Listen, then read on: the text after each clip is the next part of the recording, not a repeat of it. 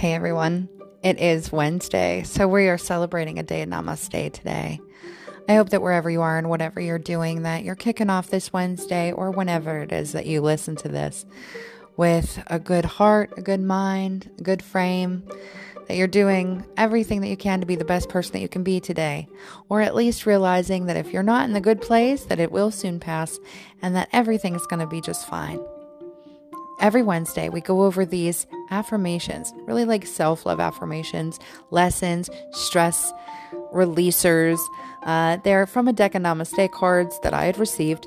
And then every Saturday at 8 a.m., I have the full-on episode, not regarding to or in relation to, but it's all kind of in the same balloon. And you can listen to either one. On Wednesdays, I like to do this quick reminder of just something that I can contribute to the audience, of something that I'm doing in the days of Namaste to find that personal relaxation and those stress relievers in 2024. You know, just take some of those bits of craziness that seem to scatter themselves all over and bring them back in and wrangle them up and put some order to them psychologically for our mental health and to proceed in whatever we're doing in our lives stronger, healthier, and with a clear frame of mind, clarity to continue forward. Today, we're doing paying attention to your posture. Now, before I get into it, I just want to say that this is going to affect me very much because I don't know if it's my age or if it's my weight, years of having extra weight on my body, or if it is my height. You know, I have a very short frame, so having a lot of weight on a short frame isn't great for anybody's back. Or if it's just the traveling that I did over the course of the last several months has been a lot in the car. I wanted to drive on purpose. I wanted to drive specifically because I wanted to take in the sights and the scenery, and I wanted to stop at like roadside attractions and things. And as a result of that, I've started to experience some pretty significant back pain, and it has started to travel a bit. And so like, I feel so much older than my age. I'm carrying around a heating pad with me all the time. I am saving money to buy some pretty high dollar, if I can, desk chair and pads and stuff like that to go under me and behind me for lumbar support. I am taking more baths. You guys know I love baths, but I'm taking extra ones just to get that full body heat. I think I might have arthritis. I'm not sure. I haven't really had it checked out yet.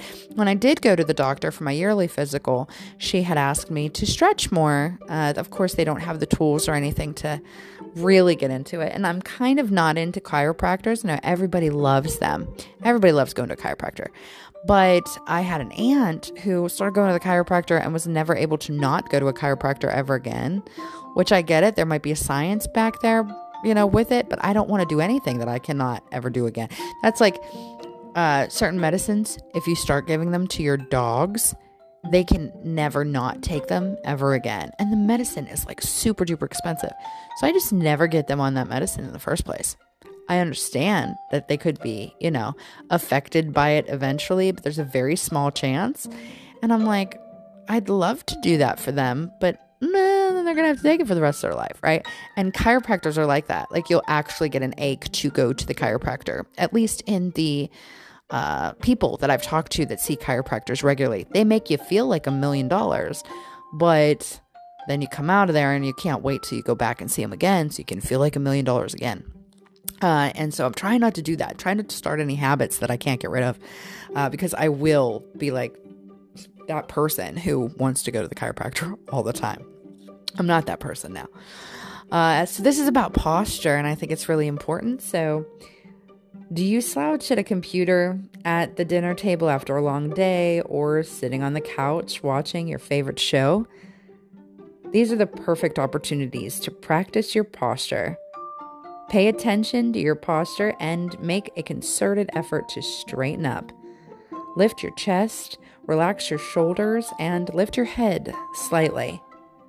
Good posture improves oxygen flow through your body and strengthens your core, leaving you feeling revitalized and increasing your sense of power. This improved sense of well-being and strength will help reduce stress and tension.